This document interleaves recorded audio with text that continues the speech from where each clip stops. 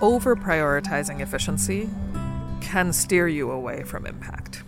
And it happens all the time with public money, with philanthropic funds. We tend to not zoom out early in the process far enough, and you get attached to the solution rather than asking a better question to know what's possible. Welcome to Cause and Purpose, the show about the leaders, innovators, and change agents working on the front lines to solve some of the world's greatest social challenges. Our guest today is Shalini Vajjhala, the founder and CEO at Refocus Partners and the executive director of the Pre-Collective. If you're not familiar with Shalini's work, frankly, I'm not that surprised. But you should be, and we're very excited to introduce her to you. Shalini is one of those incredible people who operates largely behind the scenes by doing the powerful, unsexy work of helping to prevent and mitigate disasters that haven't happened yet. Through infrastructure planning focused on the future impacts of climate change and supporting vulnerable communities around the world, Shalini gets involved in the planning and fund allocation phase, creating long-term plans and coalitions to build safe, resilient infrastructure for the future. I could go on, but it's probably better to let Shalini tell you herself. A quick note about the episode. Given the type of work Shalini does, we thought it would be fun to do the recording in a public park.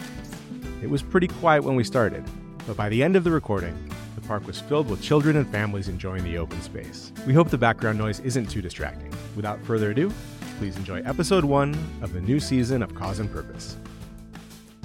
Shalini, thanks so much for joining us today. I'd love to start by talking a bit about your family and what inspired you to get into social impact work.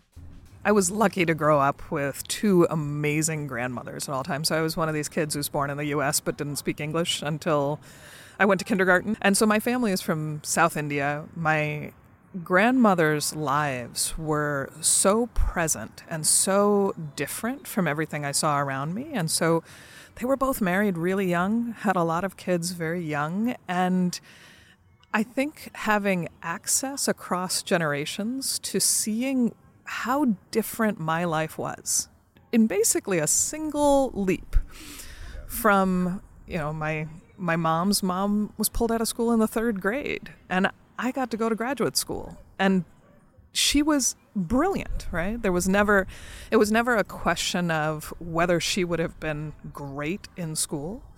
It was access to opportunity. I got to do what I did because she advocated for all the girls to go to school. And so I think social impact, it was inevitable for me. It wasn't a choice. I was never headed for a hedge fund. It was just a question of how I would choose what to do. And so I started off in architecture, thinking let me focus on the basics, food, water, shelter. And so I picked shelter. Right. I liked art, and I was one of those kids at the edge of art and math. And so it was a nice combo, but I very quickly just kept gravitating toward interesting development challenges. So I think that was my grandmother. Where did your parents and grandparents grow up? And where did you grow up? My parents and my grandparents grew up, we're all from South India, so a small set of villages, but they moved all over India. And my grandparents, my mom's parents, came to the U.S. When my mom was in high school. And she was in the first class in the city of Newark of desegregated schooling. And so she and her brother, they didn't know how to classify brown. So I've heard this story 25 years later where one of them was listed as black and the other one was listed as white for the school counts. Oh. And so they came to New Jersey, and I was born there. So I was one of the first in my family to be born in the U.S. and grew up mostly in the U.S., but sort of deeply embedded in an immigrant family. Can you talk a little bit about your grandmother's getting married so young? The reason I ask is I think most people, myself included, don't fully understand the reasons behind, forced marriage or getting married so young or arranged marriages. You mentioned it in the context of safety. Both of my grandmothers were married as early teenagers. This was at a time in India where it was a matter of safety. So one of them had been orphaned, and marriage was the safest way to be in society for her. My other grandmother, it was just custom. And so I'm actually the first person in my extended family not to have, the first girl not to have an arranged marriage. So even my mom was in an arranged marriage, my parents were. And so I think it's often seen as something atypical, but when it's the water you swim in, I don't think folks saw it that way. I think for me, what really shone through about it was that it was just such a loss of access to opportunity, right? Where the paths get narrowed very, very fast and very early. And so you see that in a lot of different cultures, but it definitely was formative for me because I had people encouraging me to stay thoughtfully open to a lot of different paths. And these are people who didn't have that themselves. You mentioned kind of in an offhand way being drawn to shelter as, through architecture as one of those things. Like, does that come from the stories told by your parents and grandparents and sort of that feeling you had at home? I think it also comes from moving a lot as a kid. My family moved every few years. It was a little bit like, a military kid life, but driven by when you have foreign degrees, oftentimes in U.S. systems, to be able to move up. If, my dad had a foreign medical degree, being able to move through the system required moving. And so we moved across states, all sorts of different places. So I think of myself as kind of a Midwest kid in Western Pennsylvania. But I think shelter for me was one of the big three that really matters for a good life. Food, water, shelter, and I would say education. And it was a nice way to think about what gives stability for people. And it was fascinating because one of the things that I got to do in architecture school was I had a chance to study abroad, and I did a really odd study abroad for an architect. I joined a program of mostly anthropologists and political scientists and sociologists, and we were studying megacities. And so we got a chance to spend almost 2 months in Cairo, 2 months in Bombay, and 2 months in Rio. Oh, wow.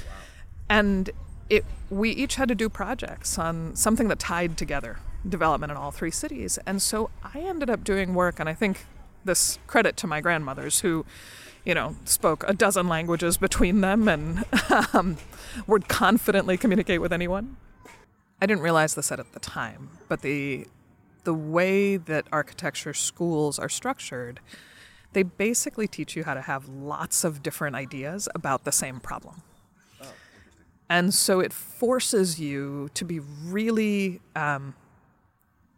to question your own thinking. You don't land on one right solution. You have to be able to generate options. And I think I underestimated how important that was until in my fourth year of architecture school, I had a chance to study abroad. And I got to spend time in a program of all folks who were not architects. And so to see the different ways that people were trained to think, but also to be in a context, we were studying megacities. And so I spent almost 2 months in Cairo, 2 months in Mumbai, and 2 months in Rio. And it was a group of about 25 of us, and we each had to pick a project. What would we do? And to help us better understand how these giant cities function. And so I think I got this directly from my grandmothers. I will talk to anybody, and whether I speak the language or not. And so I found myself talking to folks who are near a major new railway project. And these were people who were living inches from speeding trains. And if you have a mental image of kind of wooden or paper or tarp shacks, really bustling and vibrant whole micro-cities within the big cities, but just these long linear communities that followed this infrastructure. And I started asking folks, why do you live here? And I got such incredible answers, and I pretty soon hit the limits of, language. And so I decided for my project that I was going to gather maps from people of, where do you live? Where do you go every day? How do you get there? And they turned into these incredibly vibrant little drawings of life on these edges. And what drove me to thinking about this way was there was a section of this railway that was completely empty. And I asked, I was like, what used to be here? Because everything else was packed to the gills. And they said, oh, well, those people were moved to housing at the edge of the city. And it was an infrastructure program that planners, often as the center city, were looking to expand the railway, needed to think about how to handle all these folks who were living right on the edges of the railway lines in ways that were unsafe. And so they developed a program to provide new housing, and they thought it was going to be the greatest thing. And the next day, everybody had moved back. Right. And everyone on the planning side seemed baffled. Like, we gave them great houses, much better than these tarps and these things. But everybody underestimated the networks that our lives function in of, like, now you moved my kid away from a school. You took away my access to this market. I used to be able to get right on this train. And so there were all these incredibly thoughtful answers about how to think about infrastructure inside these maps. It was an incredible way to get a window onto the world that my grandmothers had grown up in all these different varieties. Yeah. But also to think about, how do you plan to make it better without tearing apart what's good in it? Well, in addition to the things you mentioned, you're talking about tearing apart social connections, too. I mean, if you're living in such close proximity with your neighbors, you become family. And you have childcare next door, and if you get moved out, you do not. And so I have a very broad definition of infrastructure that I think is shaped by those early experiences of, it's all the things that let you lead a good life, that enable well-being, and that's physical, that's social, that's economic, and all the other stuff is a means to an end, right? Nobody needs a road or a railway. They need to be able to get to work or school safely, right? You need clean water, not a pipe. And so really getting down to what are the ends, not the means, and then how do you meet those ends is what I do today. You know, in what you're saying, I think is also the idea of focusing on impact, on a set of outcomes that we can all agree upon, rather than the outputs, rather than, you know, the activities that we need to conduct to get there. The through line in my whole career has been, how do you make sure you get to those outcomes well? How do you ask the question differently? Not how do you build this one type of thing? I think that's what pulled me sideways from thinking about shelter. It became one part of a larger set of things. What are a couple of the common things you heard when you asked why people lived in these marginalized spaces? It's all the same things that you or I would say, right? It's, I want to be close to my people. I need to be near my job. I need to be able to get kids to school. I've been here the whole time. It's the veneer of poverty drops away completely when you get down to that level of needs, and you would hear the exact same thing here in San Diego that you heard along any of those railway lines. What drew you to sort of the larger institutions, and how was that experience for you, and what are some of the things you learned? It was an unexpected path, I think, into the large institutions. So I really do enjoy the problem solving and finding interesting questions and coming at them from a lot of different angles. So that early community mapping work turned into work with the World Bank in Lesotho in southern Africa with one of my professors at the time on the study abroad. For your listeners who may not know this is a tiny landlocked country inside of South Africa, and it is very mountainous. It's one of the places where it often gets so cold that it can snow. And so it is absolutely gorgeous and wildly inaccessible. And my professor, who had seen this mapping project, I had at that point gotten pulled into grad school, and because of this mapping work in the engineering department, looking at, well, how do you plan infrastructure well? So how do we think about building power lines and these networks that enable a lot of good, but can create a lot of local concern and harm? And so I was doing this work and trying to refine the methods and think through, like, really what does community-centered planning look like? And my professor called and said, hey, I have this project with the World Bank, and would you like to join this team that's going to Lesotho? And of course I said yes, because, I mean, it was an out of this world offer for, a kid who was early career and adventurous. And she deliberately did not tell me that we would be spending several weeks on horseback, because I don't know that I would have said yes so fast. And so I spent a lot of time walking next to a very small mountain pony inside of Lesotho with a team from the World Bank Transportation Division, but it was being led by this professor who was an anthropologist. And we were trying to figure out how to think about mobility and access separate from building roads. So why weren't people, for example, going to health clinics even though the road was there? So we ended up going to all these different villages and sitting down and doing these mapping interviews and just asking, well, where do you go every day?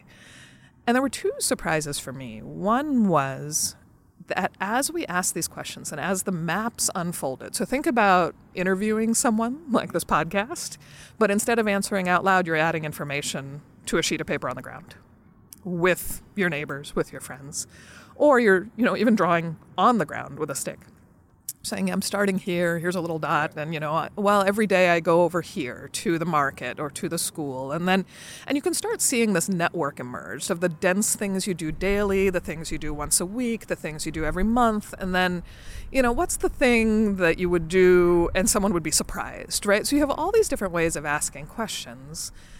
And what we noticed after the first few conversations was that, the women were adding different things to the map than the men. So we started separating out groups. And then we started seeing big differences in the women's and the men's maps. And the women's maps had these gaping holes. And we took and overlaid them on top of the transportation planning maps, the official planning maps. And we realized a lot of the big holes were right where the World Bank had cited health clinics. So it turned out that if you take a country map and you say, well, where's the population? Let's create these catchment areas so we reach the most people with health services. And you plunk down clinics in a central location on a flat map, those places are very differently accessible when you get to 3D mountain ponies. And so a lot of what we revealed in these conversations was, women there were barriers. Women weren't seeking access to healthcare in places where they had to walk through shepherds' fields because there was a risk of assault. So our little team, these wonderful Basotho transportation planners who were very game, they were building GIS systems, and we were forcing them back into villages with drawing on maps on the ground. And so they were extraordinarily gracious. And we were able to say, in addition to all these roads, add a set of footbridges for women's safety. And the footbridge had to be less wide than the width of a sheep, because that would protect the women from teenage shepherd boys who couldn't cross without their flocks. That was the engineering specification. And that's what infrastructure can look like. So loads of mistakes along the way, but I had this really interesting early set of opportunities to actually learn in the field from planners, but also other types of folks who are really deeply community connected. As an engineering specification, you'd never think of it if you didn't actually speak with the people that have to use the bridge. Well, and think about what don't you want crossing the bridge. It's not just, it's offense and defense, right, in these systems. And I think too often you get focused on the bridge, not the users of the bridge. And so I've always tried to hold that in mind in everything I do is, what's it actually being used for? What else might it enable? And so in my work now, we still lead with the questions, right? It's still very much, who loses money if we don't do this right? Who suffers if it's not done right? And how do you bring those things together?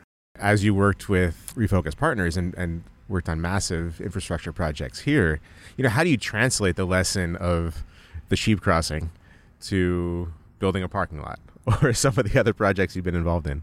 Yeah, it's actually not as big a leap as you'd think. So my path into big institutions came through small rebel team. I think that early experience with my colleague Wendy and the World Bank was very formative of realizing there is this giant institution, but also at the end of the day, you're trying to spend money well and deliver value for the people you're trying to serve. And the further you get from that, the more quickly you can lose perspective. And so that's what I took into EPA. It's what I've brought into Refocus. And it's not all that different than the width of a sheep. Like now we do things like look at transit systems in high heat, where the transit planners are legitimately worried about tracks melting and trains derailing. So what do? They run fewer trains and run them more slowly. What does that mean for riders? It means my grandmothers, transit-dependent workers, are out there in the heat longer on the hottest days of the year. What's the design spec? You got to find the sheep, right? It's what prevents people from suffering in the short term and what enables the system to improve in the long term. And the public health outcomes in Lesotho were women not getting treated for HIV and AIDS. And the minute you get access and you think about mobility differently than building roads, then you can get better health outcomes. And that's not all that different than transit systems and people sitting out in the heat. It's the minute you think about this differently and don't just build a better bus shelter, fix the system. It's been a funny thing that as we do bigger and bigger infrastructure projects, we still ask very small questions, because if you're not focused on that hyper-local good, your project very quickly can wander away from the people and the needs you're trying to serve. As I've been building Altruist, one of the things that keeps coming up is efficiency. How do you have the greatest efficiency for your philanthropic dollars? So my question to you, based on what you were just talking about, is how do you define efficiency? The efficiency at getting the money out the door is different than the efficiency of getting to the outcome of lower HIV rates, right? Yeah. So if you want to get the money out the door really fast and be really efficient, then you build a lot of big roads really quickly. If you want to lower a bad health outcome, your efficiency, the time scale is different, right? You're looking at 10, 20 years instead of 3. And so I think we fall into a lot of false traps around efficiency. And we tend to focus on what's easiest to do rather than what you're trying to accomplish most and how to make that thing more efficient. Right? We weren't trying to get women to clinics faster. Yeah. We were trying to get them there in the ways they were moving and do it more safely. Because, I think when people think about efficiency, most people who are not in the weeds the way you are, think about overhead, think about salaries, think about admin fees, whatever else. But if your goal is money in, impact out, fully burdened, what does efficiency really mean end to end there?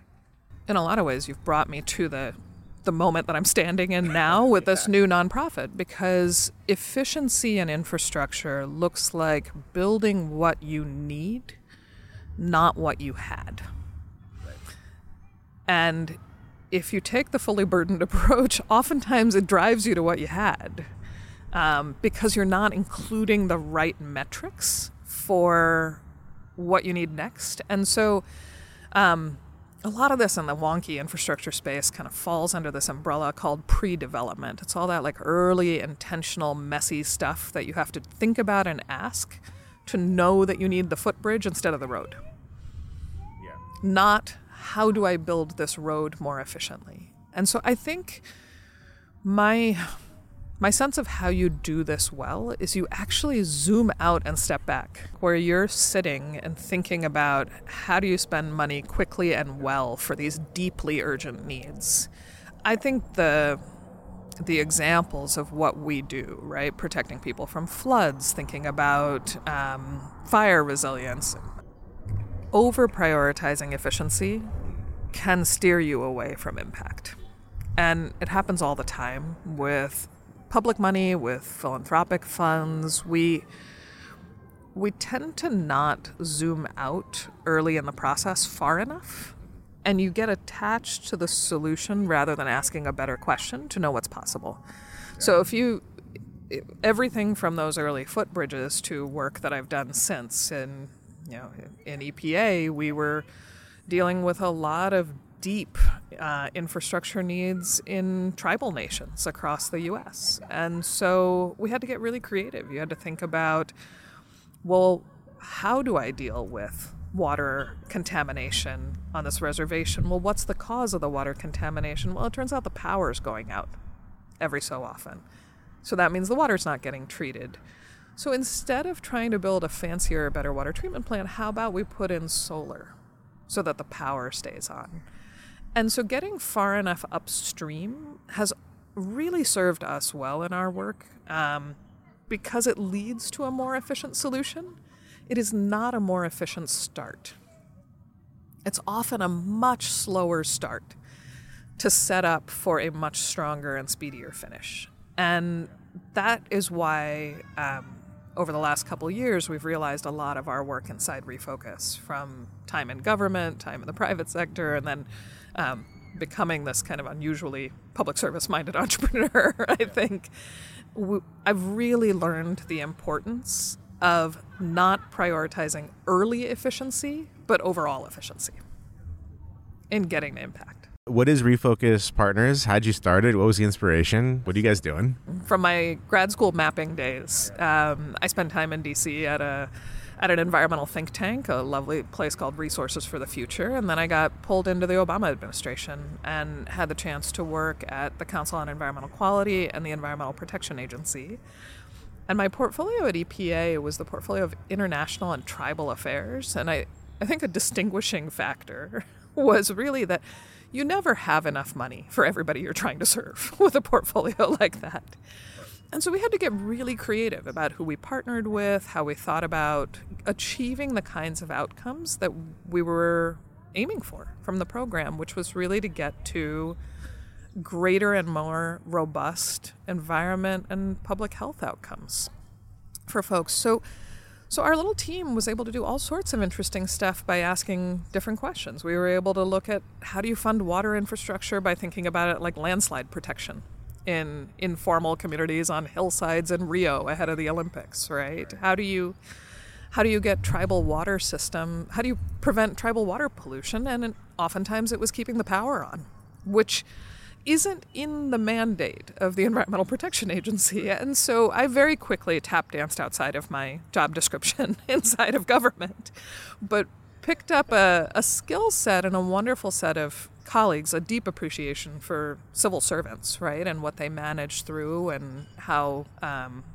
they operate within some pretty tight straitjackets on different programs. And so that kind of, those creative approaches caught the eyes of folks at the Rockefeller Foundation. I had a chance to do some projects looking at climate resilience, and the timing was extraordinarily lucky. It was right when Hurricane Sandy hit the eastern seaboard that I had stepped down from federal government. And so I actually got nudged into setting up Refocus to continue what I was doing in public service, which is an unusual way to end up as an entrepreneur. So what our team does now is we design and finance infrastructure, and we really focus on the things where success is something that doesn't happen. You know, a storm hit, but the community wasn't devastated. And so if you want to pay for those projects well, you have to really think about how you fund and pay for them up front. Because if you bake them, then you're looking at a world where you're applauded the first year. Great, the thing didn't happen. And then the second year, the budget goes away. So it's been a theme through all of our work that being very plain spoken about deeply technical projects and about the money is one way to make sure they stay community-centered and fundable and doable. And so over 10 years, we've gotten to do a bunch of interesting projects, from flood protection parks that turn a part of a city from a funnel into a sponge. You can collect water and make sure it doesn't end up in streets and in people's homes, and rush it out after a storm. And we've had all these interesting opportunities to work with communities across the U.S. and around the world. And what we've realized over the last few years is that there's a space, a field that really needs to be built and formalized. And it's this wonky early part of infrastructure design that's often called pre-development. It's the stuff you need to do before you know what you want to build. And oftentimes that's messy, it's slow, you go 2 steps forward and 1 step back, but doing that well gets you to a far better and more impactful outcome than doing the things you already know how to do. A good friend of mine's wife does large-scale urban planning. She's working on, redeveloping entire sections of cities. And what really stands out to me is there's so much time between when you do your planning and when you see the results of it that it can be a struggle for a lot of people. But you just recently unveiled a completion of one of the projects, right? I think the one you talked about at the collaborative. Yeah, so this is, I think, 6 or 7 years since we first had that conversation. So this is a huge kudos to the city of Hoboken, where they are in the process of just wrapping up construction on something called the Northwest Resiliency Park. And it's this cool 6-acre redevelopment that took some of our early work on, how do you take a bathtub and basically reclaim this old contaminated site and turn it into an urban park and a bathtub and a sponge with all sorts of amenities for the community. And we were really fortunate. I now describe our work on that project as being a little bit like designing a relay race and a relay race team, because we're not developers. We weren't trying to build our project. We were trying to enable a project that would be great for the city and its residents. And so we really thought about the start line, a kind of wide finish line that would mark success. And then we helped them organize runners and, ran the first leg of the race with them to get them the first stage of funding, but then knew that we actually had to pass the baton. And so it's been a hallmark of what makes our work a little bit different than planners or architects or real estate developers, is we don't need the project to turn out our way. We need the process to work as a whole. We need it to get built for who it serves.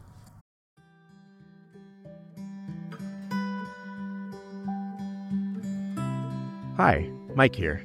I'd like to take a quick time out from the episode to let you know a little bit more about a project we're working on called Altruist. There's a deeply held secret in the nonprofit space, which for some of you may be just a little bit controversial, and that is, philanthropy does not equal impact. The challenges faced by our global community are more complex and urgent than ever before. And for philanthropic funders who care about impact, for those passionate about really moving the needle on important social issues, there's very little information available to help guide the decision-making around their investments. That's where Altruist comes in, by seeking out the best, most innovative and promising high-impact solutions, by combining top-quality impact measurement, evaluation, and analysis with insights into social good organizations that focuses on strength and sustainability rather than overhead.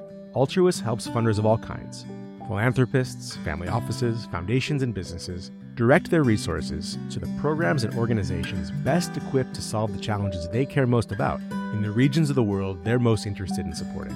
With personalized recommendations, engaging multimedia storytelling, seamless funding execution, Altruist levels the playing field, creates unprecedented efficiencies, and most importantly, drives funding to the most impactful social good organizations around. For more information, check us out at www.altruist.org. That's www.altruous.org. Thanks for listening, and now back to the show. Can you talk a little bit more about passing the baton? You've used that phrase a few times in our conversations. So what does that mean to you and the work that you're doing with Refocus and with Pre-Collective, which we'll get to in a minute? Yeah, so I think what it means to me is building sturdy coalitions and finding the right partners to do the right next thing. And oftentimes, we're the ones who can come in. We really think about our work in pre-development as having 3 big components, and they all have to hang together. It's got to be vision. You need to know where you actually want, what's next, not just what you had. You need capacity. That's enough warm bodies with the right skills to actually do the things. That might be like writing the federal funding application, right? And then you actually need the money. And you can easily imagine if you are missing 1 or 2 of those things, you end up with what you had or nothing built, fancy watercolor drawings. And so when we do this kind of baton pass inside Refocus, what we're trying to do is make sure that we are a source of inspiration and transformation, but not the ones who are taking over for local leadership. Because that never works. You have to actually make sure that local leadership is durable, and that's government and community. And so because we work across so many different places, my colleague Ben describes us as T-shaped people, where we're very broad and our fingertips kind of touch across all these different sectors, but we go deep in the places where we're trying to build real things. And so we'll spend a lot of time and make sure that we are helping the folks who are going to do the next stage feel confident about running that next leg of the race. How does that work with the funding? Do you sort of quarterback the expenditure over time, or is each, contributor to the overall project sort of responsible for their own funding? More like a coach where you're running the plays, and some of them may work and some of them may not. So for Hoboken, we helped them get the first, I think it was almost $30 million, right? And that was for buying land and doing site cleanup. It was not fancy. And we helped them have a broad vision around which to write a request for proposals. So they weren't just thinking about, a pump to protect them from the next flood, but they could really build something meaningful and high impact. And so the funding follows in a lot of ways what meets the needs. There are lots of different colors of money available, and I think we've seen a lot of communities fall into the trap of looking at what they're eligible for, and then that shapes your idea of what you need. And so it's a little bit like looking in your wallet to see what you can afford, as opposed to saying, what do I need and how do I get the money for it? Right. And both of those things generally lead to narrow and poor outcomes. They're more often you end up with Band-Aids rather than systems change or solutions to a big problem. Yeah, that's going to send us, it's a great line of thinking. That's going to send us into philanthropy in a second here. But I want to make sure that before we get there, we spend a little bit of time on Pre-Collective. Yeah. It's a new venture. It is a new venture. Tell us about it. One of the things we've learned in Refocus over 10 years is that oftentimes some of our projects they seem like projects, have a bigger life. And so over the course of the last 10 years, we've had a couple initiatives that have spun out into their own firms or companies. And the first of those is one it's the Atlas, which we were trying to answer the same procurement question over and over again, which is tell us who else has done this to take down the fear of doing something new. And so that's a for-profit that was spun out and acquired in 2020. And over the last few years, we've realized we have a similar inflection point on our infrastructure pre-development work, which is really all the stuff that we've learned over the last 10 years and beyond in our careers of the how do you do this early and messy stuff. We now have this moment of a massive influx of infrastructure money at the federal level in the U.S., and there's a great deal of enthusiasm and also a lot of panic about how to use this money well. So we've realized that there needs to be more structure around this early and messy space so folks have a template for how do you design that relay race? How do you recruit runners? How do you make sure they don't get injured? How do you pass batons? And so we created Pre-Collective as a nonprofit. We're thrilled. You're hot off the presses. We're now a fiscally sponsored project of Resources Legacy Fund, which is a great California organization. And we are really looking to make an impact by creating the building blocks of community-centered, equitable, high-impact pre-development. Because if we don't get this right in the next 3 to 5 years, we're going to leave a lot of regions behind. And that would be the worst possible outcome of this once-in-a-generation opportunity to reset the fabric of all the infrastructure in this country. And so I'm wildly optimistic and trying to make the early and messy space less intimidating for everybody else. It's such an interesting problem because, at the same time, you have all these organizations that need a bunch of funding and are used to having to scramble for it. Now there's all this money. Yeah. So now, how do you channel it effectively? The vision piece of this, if you think about it, this is vision and capacity, really getting people to transition from a scarcity mindset to an abundance mindset is its own exercise, right? It's the folks who are kind of scrambling for the incremental for the last 10 years since, the 2009 recession are now being asked to imagine gigantic remakings of their cities, their departments, rethink how we deal with wildfire, with public safety. Let's get to totally safe pedestrians in every city. And nobody has had the money for this or the headspace for it. And so there's really interesting stuff in the poverty literature that actually informs this. And this is a group of economists that did this work on the bandwidth tax. Have you heard of this? No. It's great stuff. It talks about how poverty not only is about a lack of resources, it saps your mental space to be able to think of solutions. Yeah. And so a lot of this has happened inside of local government. People are time famished. A lot of positions are unfilled. We're asking folks to have big vision without having enough support around them. And so these are runners who have run several legs of a race and are tired, and we're asking them now to pick up speed. And so we have to really think about all of that as part of pre-development. And so we do a lot of, going back to that early mapping work, it's how do you ask better questions to get folks to know where to focus, what to put down, what can they do less of to do more of something else better instead of just more of everything. I think, so the three-legged stool is vision, capacity, and funding is what we're talking about. You mentioned a lot of stakeholders really having two of the three.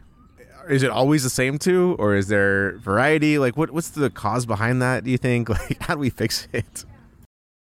I think it's regional, and it's not always the same two. Two is also good. It's better than one. I got a bunch of money, but no plan. Well, I think that is what a lot of places are confronting right now, right? Or no people to actually know how to spend the money well. I tend to, it's a little cheeky, but to say, like, if you have vision and capacity, if you have big ideas and good people, but no money, you're going to end up with pretty drawings of what you want to see in the world. If you have capacity and money, you're going to end up with a lot of the same of what you've had because you don't have a vision for what you need next. And I think that would be, in some ways, the most tragic of the outcomes, is to get locked in to a status quo that hasn't been working for a lot of people. And it takes time to design bigger and better projects and build the coalitions to get them done. And so I think you get gaps in sectors on which leg of the stool is kind of shortest, and where you need to build things up. How do you go about building trust between the different groups that you need to pass batons to? We, I think you said that I'm a straight shooter. We're very plain spoken. I think trust is destroyed by jargon and by technocrats coming in and explaining why something is good for you, as opposed to asking if something is good for you. So I think our first step to trust building is asking. We ask and we listen. And I think it's a part of infrastructure planning that's startlingly absent. And so we really try to be deliberate about making sure that we understand the needs before we jump to projects. And so we really try to be systematic about stacking needs, ideas, and projects. And oftentimes when we get to a project that people think is, I'm using air quotes here on a podcast, but like shovel ready, it's not shovel worthy. It got disconnected from a need somewhere along the way. And so I think where folks have been time famished and trust scarce, asking a lot of questions helps a lot. It kind of brings everybody into a shared space. And then creating really open dialogue about trade-offs very early. So one of the things that I'm paying a lot of attention to right now is the emphasis simultaneously on speed, scale, and equity. And this is a Venn diagram where the circles don't overlap at all, right? It's not and I think we need more realistic expectations about how to do those things, where they belong together, where you need to slow down to go fast. And part of this is making alternative approaches visible, which is what we're trying to do through Pre-Collective is, well, here's where trust deteriorated and here's where it endured. What's next, as you launch and grow Pre-Collective? What's sort of the next milestone that you're looking forward to? We're building up a set of regional collaborations to show what success looks like on this three-legged stool, the vision, the capacity, and the funding. And we're creating a set of tools for communities, for local governments in all three of these spaces to really do more and better and to try to make people's lives easier. That's part of this, the scarcity to the abundance, is recognizing that everybody's crushed and nothing looks like an opportunity when you're really struggling to just keep the basics going.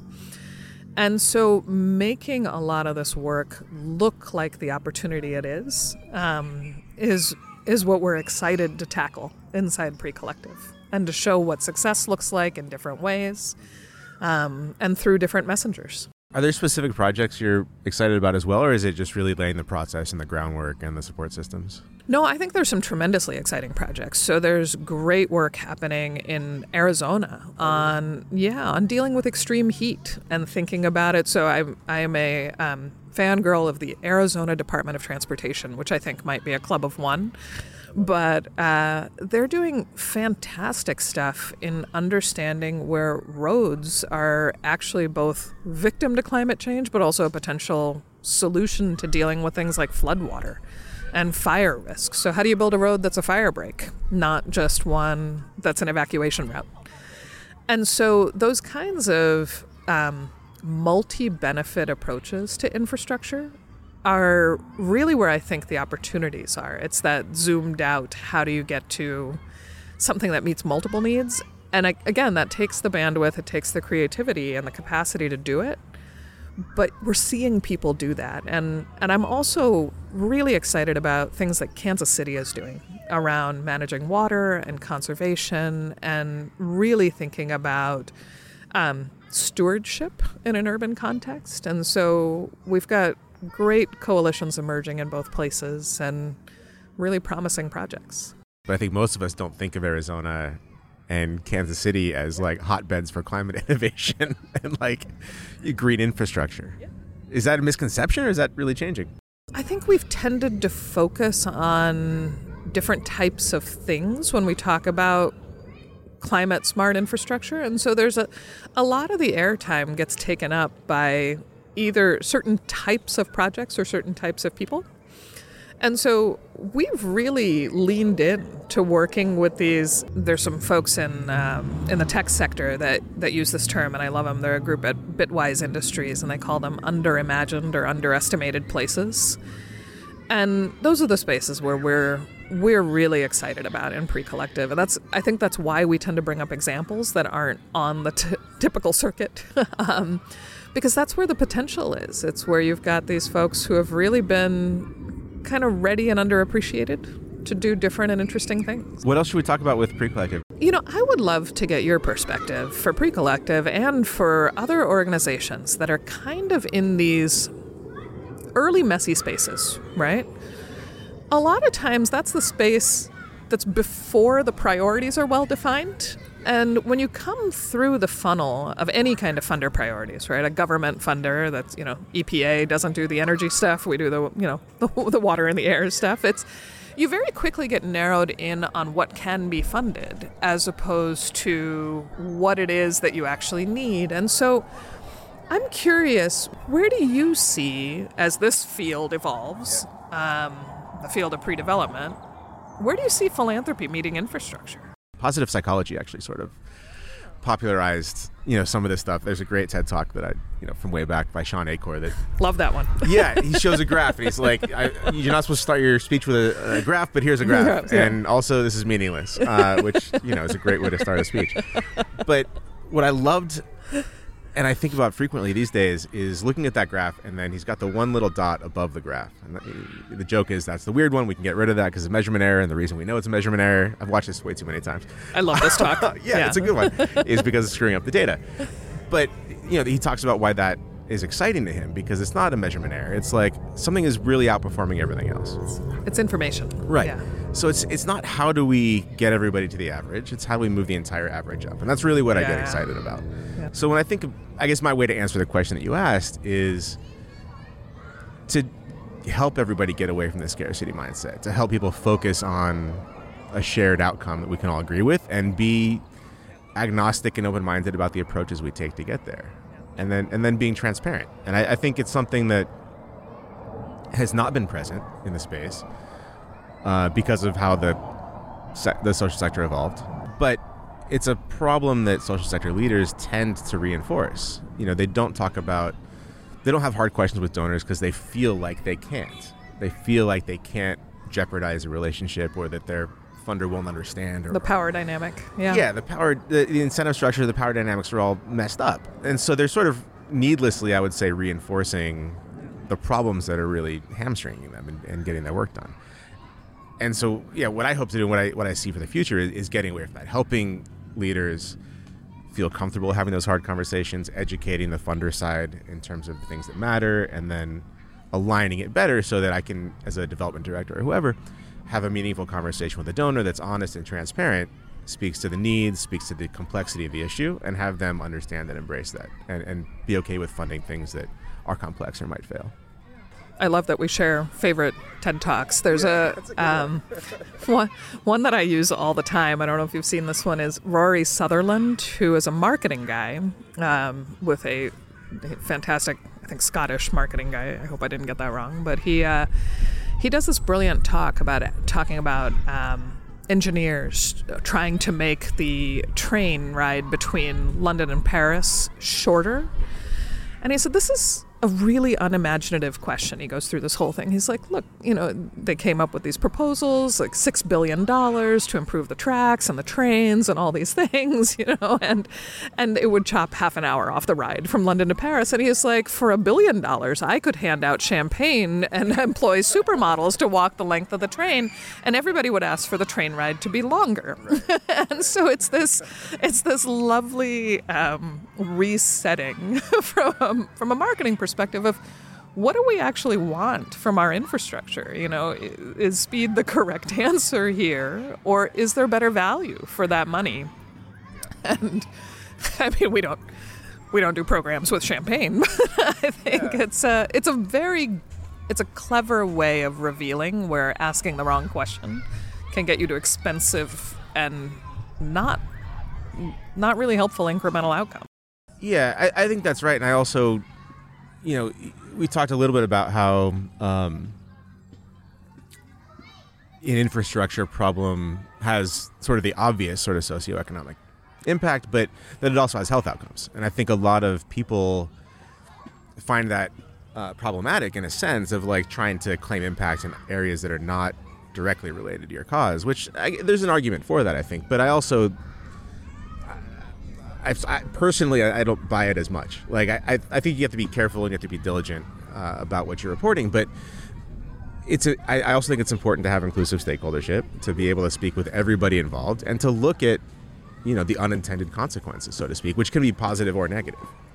I used to get really irritated when folks would come up with projects and they describe all these co-benefits, just kind of hand wave about them without really being specific. And I think in a lot of ways it became a distraction to try to say that, we've got this broad set of things. I think the field, especially in green infrastructure, has really evolved. So people have gotten a lot better about being specific about what the benefits are. I think the next step that we really need to take is say, who are the beneficiaries, right? So it's not just there's all these hundreds of millions of dollars of value created. It's whose life is better off as a result of this. And that's where inside Pre-Collective, we really do ask the pair of questions of, what's the value created? Who loses money or who gains money? But then also who suffers and who suffers less as a result of what we do. And when you keep those things together, you generally get different outcomes. Like I think I mentioned the trains and the heat, right? You don't just put in a shade tree or a better shelter at the train stop. You also retrofit the tracks. So you run more trains when it's hottest out, not fewer trains. And that's the sweet spot for Pre-Collective, where we can move the needle on the urgent need and open the door to the systems change. Because if we are just constantly addressing the acute needs, you end up in this triage mode and you never quite get to the preventative care. Right. But if you start with the preventative care, it takes decades and you really don't know if the outcome is a result of only what you did, right? There's a good bit of luck and timing in that. And so the combo is really where you can make, I think, the strongest case for making people better off today and ensuring that they stay well over time. Talk a lot these days in brainstorming about heads in beds philanthropy versus systems change, and it really does take both. I don't want to be dismissive, like people who run homeless shelters, like people need a place to sleep. It's very valuable. I will never talk to anyone with a moldy basement about sea level rise. Right. Yeah, it's deeply wrong. But you need to do both, right? And I think what we've learned is instead of expecting different people to do both, if we can ask the questions that allow us to bring those two things closer together, we end up with higher integrity projects. I think higher integrity projects, but also being contextually aware and understanding where your impact sits and how what you're doing influences other stuff and what you might do differently to do better there also, I'm sure, would facilitate the handoff that you're talking about. And sometimes we make a handoff and we have no idea if anybody's run the next leg of the race, right? So I recently got a note from a lovely local government official in Milwaukee who was like, hey, did you know that we built this? And it was off a set of things that we had done. We designed a race course, ran a first leg, and handed it off, and it was radio silence. And they built this lovely green tech demonstration park in a really underserved area in Milwaukee, led by a set of nonprofits who are now training people on how to manage, new types of pavement that absorb water. And if you think about what that involves like engaging with salt and sand truck drivers, not your typical thoughts on like who plans infrastructure. So like a really clever way of thinking about how do you get all the way to the ground. But yeah, we don't try to control the speed of the race. And I think that makes a lot of difference in our work because it lets us maintain trust over time. You're not forcing outcomes, you're enabling them. I want to talk a little bit about philanthropy. It's been a little while since we first started talking about doing this recording, but being a minority, a person of color, a woman in the philanthropy space in general, I'd just be curious to hear you talk about your take on that, some of the obstacles you've encountered there, and what you see for the future. I think it's been really helpful to have an engineering degree, even though I don't really use it ever. Mostly because it's been an important source of credibility to folks in places where I would have ordinarily gotten dismissed. I think philanthropy is at such an interesting inflection point right now, and a lot of things are at an inflection point, right? And it's how do you not let all these simultaneous crises go to waste? But I think being a minority woman in this space, on a podcast, I am like an unusually tall South Indian woman. I find it helpful to be the person who repeats what someone else quiet says in a space. And I learned this in government, where a lot of times a lot of good ideas have been said and they haven't been heard. And so I try to be the person who can do a lot of English to English translation. And this is going back to architecture school. It's like 6 ways to say the same idea. And finding whatever that entry point is that finally gets someone to hear it. And you can almost watch it happen in a room. And you can also pay attention to who in that room has said it before and wasn't heard. And then you know who your champion is for that idea, because they have been bashing that thing in. And so I find it in some ways, it can be disheartening. It can certainly be isolating. But I think the effort to make more inclusive spaces in philanthropy has been really encouraging for me, with who's the quiet one that leans forward when that idea they've been championing for a long time finally gets heard. And I think that's the next generation of philanthropy that I'm really excited about, is who are those people in there that have been trying and are right there at that starting line. If you weren't doing this, if you didn't choose to go to the impact space, work on massive long-term projects that are complicated, what would you be doing? Like, what's the path not taken?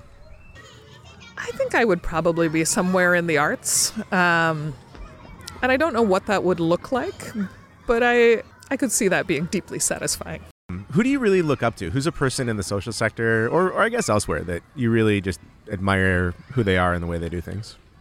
I had a colleague at EPA who had been in government service for, I think, 3 decades when I first landed in there as someone who had no prior experience in government. And his name is Michael Stahl. He is a good friend now after working together for several years. And he recently just wrote a book called The Promise of Public Service. And I think I have learned more from Mike than almost anybody else about how important it is to focus on how you do your work, not just what you do. And so Mike is one of these incredibly thoughtful, quiet people who deserves a ton of credit for how EPA measures the value of environmental protection. So he's one of these guys who I think it was over a better part of a decade, managed to say, what's the dollar value of a pound of pollution prevented? What does it look like in terms of children's health benefits? And it was a whole exercise in governance. And so I really respect and look up to him for the patience that he brought to this kind of systems change. And it's often the thing that helps me slow down and not get trapped in false urgency. But yeah, I'm going to put in a plug for his book. Great. Well, sounds like a person. Outside of infrastructure projects and development, what do you think is the most important cause people can be focused on right now? I think talent and workforce. And I'm extraordinarily optimistic about a generation of young folks who are civic-minded, climate-focused, and less interested in finance careers than maybe my generation might have been. I think the financialization of everything has been to the detriment of the value of things. And I'm really optimistic about some of the things that are drawing out different kinds of talent and different kinds of careers. And I think the status quo has been sufficiently broken that folks are being really thoughtful about not just becoming something, but doing something in the world. And what does that look like across a career? So this is one of the things that, going back to being an architect, I really appreciated. Architects have these portfolio careers, right? You want to build and do real things, and it's less important where you worked than what you built. And I think that's given me a lot of freedom in how I think about my career, because I haven't just been trying to get the next job title or move up any given ladder. It's what do you build next? How do you follow that problem to its conclusion? And so I think the freedom that gave me is something that, unfortunately, the economy is giving the younger generation, and I'm optimistic about it. So there's an organization I'm wildly impressed by, and it's called Govern for America, and it's a group of young folks who have created an organization to build the new generation of public servants. And that, I think, is really promising. When you're, sort of done creating new companies and ready to hand off. I'm on my third unexpected one. When you're ready to hand off your portfolio of 20 eventually, what would you like to have accomplished? Like, what's something that you'd want to look back and say, hey, we did that? I think the example that I shared from Milwaukee of that kind of note of like, hey, did you know we built this and we're excited about it? I think being able to look at places and see people who were able to move money and shovels because of what we did, for people who may never been in line at all, let alone in line and the first in line for them, I think that would be deeply satisfying. Going to visit that park in Hoboken. I love that. A lot of people talk about going across the country and seeing national parks and, or every baseball stadium or whatever, but to be able to go and visit the projects that were inspired by the work that you've done or enabled by the work that you've done, that'd be a pretty cool trip. Yeah, I'd like to sit in a park like this one with a lot of happy folks who might not know that our fingerprints were on it, and that would be deeply satisfying. Thank you for the time, the insights. I always learn a lot from our conversations and thoroughly enjoy them, and would love to keep talking for hours, but we'll spare the audience for now and maybe do another episode another time. Thanks so much for having me. Thank you. So that's our show for today. I hope you enjoyed Shalini's episode as much as we enjoyed recording it. For more information about her work, you can read the episode notes and the transcript at causeandpurpose.org. You can also find her on LinkedIn and at refocuspartners.com and precollective.org. If you enjoyed the show, please follow, subscribe, or leave a review wherever you listen to podcasts. Or share the link with any friends or colleagues you think might find it valuable. We hope you'll join us for the next episode, featuring Jake Wood. He's the co-founder and executive chairman of Team Rubicon and the founder and CEO at Groundswell, a new workplace giving platform for modern leaders that makes gifting and donation matching easy. We'll talk about his entrepreneurial journey, fundraising, impact, and even share a few stories from his time in the Marines. You definitely don't want to miss this one. Until next time, Cause and Purpose is a production of altruist.org. On behalf of myself, Shalini, and our entire team, we thank you for listening and look forward to speaking with you again soon.